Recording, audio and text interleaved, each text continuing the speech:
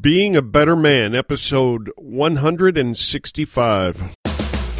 You have just entered a world governed by personal accountability, where being a man is not an excuse for bad behavior, where complaints are not allowed, whining is forbidden, and excuses do not exist. Prepare to have your thoughts provoked, your ego challenged, and your character tested. It's time for Being a Better Man. Here's your host and fellow man in the trenches, Alf Herigstad. Hey everybody, welcome to another Friday here at Being a Better Man. I'm your host. My name is Alf Herigstad. I have a couple announcements to make before I get started. For one, I want to thank listener Mitch Ivanko for getting a new Stumptown kilt for his birthday using the special code BETTERMAN. Stumptown Kilts is our sponsor of the Friday episodes here, and if you go to stumptownkilts.com and use the purchase code BETTERMAN, all lowercase, like Mitch did, then you will receive 10% off your online purchase, just like Mitch. He got a brown kilt, which I'm a little jealous of because that is one color I don't have yet. He wrote me to tell me that he loves his new kilt, and you will too. Just go to stumptownkilts.com and check them out today. You'll be glad you did. These are the same kilts I wear every day, and in my opinion, they cannot be beat. My second announcement, more of a reminder really, is that I'm still looking for volunteers to be part of the launch team for the book I'm getting ready to publish. If you want to know more about that, just send me an email and ask me. Well, here we are again, another Friday. The weekends are different for everybody. Some people have big plans for big fun. Other people have big plans to accomplish things they didn't have time for during the week. There may be some of you who have no plans at all. You just want to sit around all weekend and do absolutely nothing. Whatever it is that you decide to do is perfectly fine. There isn't any right or wrong to it. It's your weekend after all. My weekend is going to be super full and busy as usual. I tend to cram a ton of things into every weekend, a combination of fun and work, and I never seem to get everything done that I set out to do. That's just how I do my weekends. But regardless of how any of us plan our days off, there is one important thing that we should all remember, and that is our commitment to be a better man today than we were yesterday. That commitment doesn't get to rest just because it's the weekend. In fact, for some of us, the weekend is when we need to be the most diligent.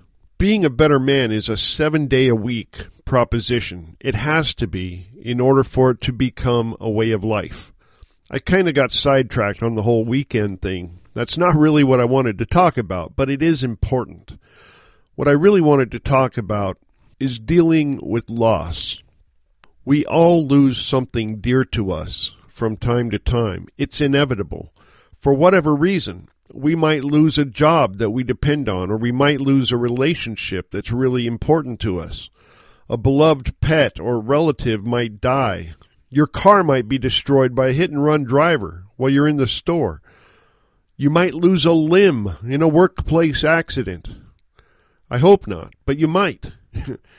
Dealing with major loss is really just another part of life, and it's important that we consider how to deal with these things prior to going through it, because we want to deal with whatever loss we may face as best we can as a man.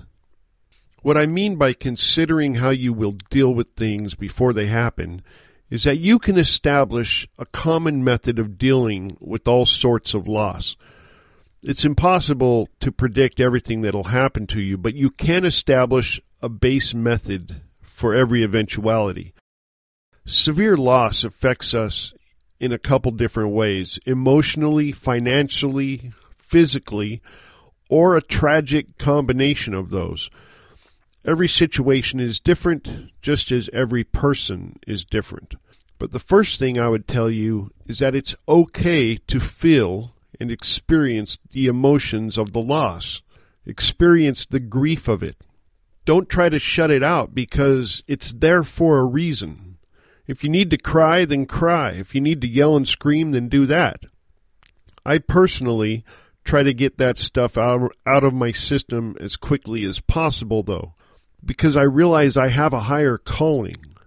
Whenever you experience loss, the chances are that others do as well. Family members, friends, loved ones, and associates.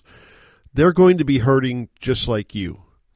As a man, I see one of my roles as being strong during those times. For them. Decisions usually have to be made. People need to be comforted. The world has to be made normal again somehow. And if I'm wallowing in my own grief, I will be unable to provide that service to others. I've seen a lot of men play the grief card way too long, feeding off the sympathy of others and forcing other people around them to be strong. And frankly, it sickens me.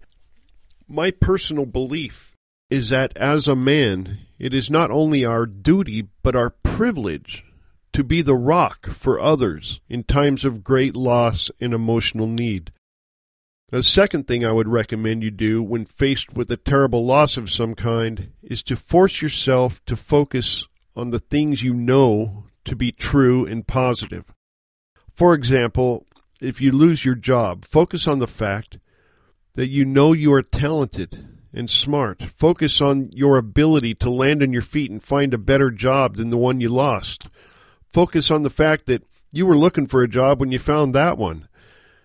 Don't let it get you down. Leave the negative, bitter feelings behind, because the bottom line is those feelings will not help you. They won't make your situation better, but positive feelings will. Whatever it is you lose, find positive things to focus on. If you lose an arm, focus on the fact that you have a spare. If you lose a girlfriend, focus on the fact that you're both free now to find your actual match. When someone dies, focus on how great it was to have known them and how lucky you are to have all those memories of them to cherish.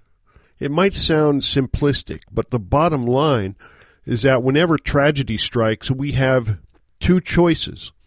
One, we can wallow in it, using this tragedy as an excuse to let our lives sink even lower while feeding on the sympathy of others. Or two, we can summon energy from all the positive things in our life to keep moving forward in spite of it by the sheer force of our will as a man. There really aren't too many other options. Some people do number one for as long as they can before they pull their heads out, and then they move on to number two. What I'm suggesting is that you take the initiative to move forward as soon as you can. The act of moving forward, of taking positive action, works not only because things are happening, it works because it makes you more alive. It makes you vital. And negativity just can't stand up to that. It sounds obvious, really, but so many people allow themselves to be taken out of the game by great sudden loss when they don't need to. The choice is yours. It's your life. But I suggest that one way of being ready for such things is to spend some time thinking about it. What would I do if? How would you feel if? As a man, how do you want to experience loss? As a victor or a victim? Well, that's it for today, guys. As usual, I love to hear your thoughts on the show, so feel free to email me with your thoughts, insights, or questions to alf@beingbetter.men. Also, if you believe in what this show is doing and you want to become a patron, head over to patreon.com and check out our page. You can become a patron for as much or as little as you like. Now head out into the world and take your role as a man seriously. Determine what kind of man you want to be in every situation, and then live into that. Make it happen by imposing yourself on your own life, and by being a better man today than you were yesterday. Until next time, this is Alf Herigstad, signing out.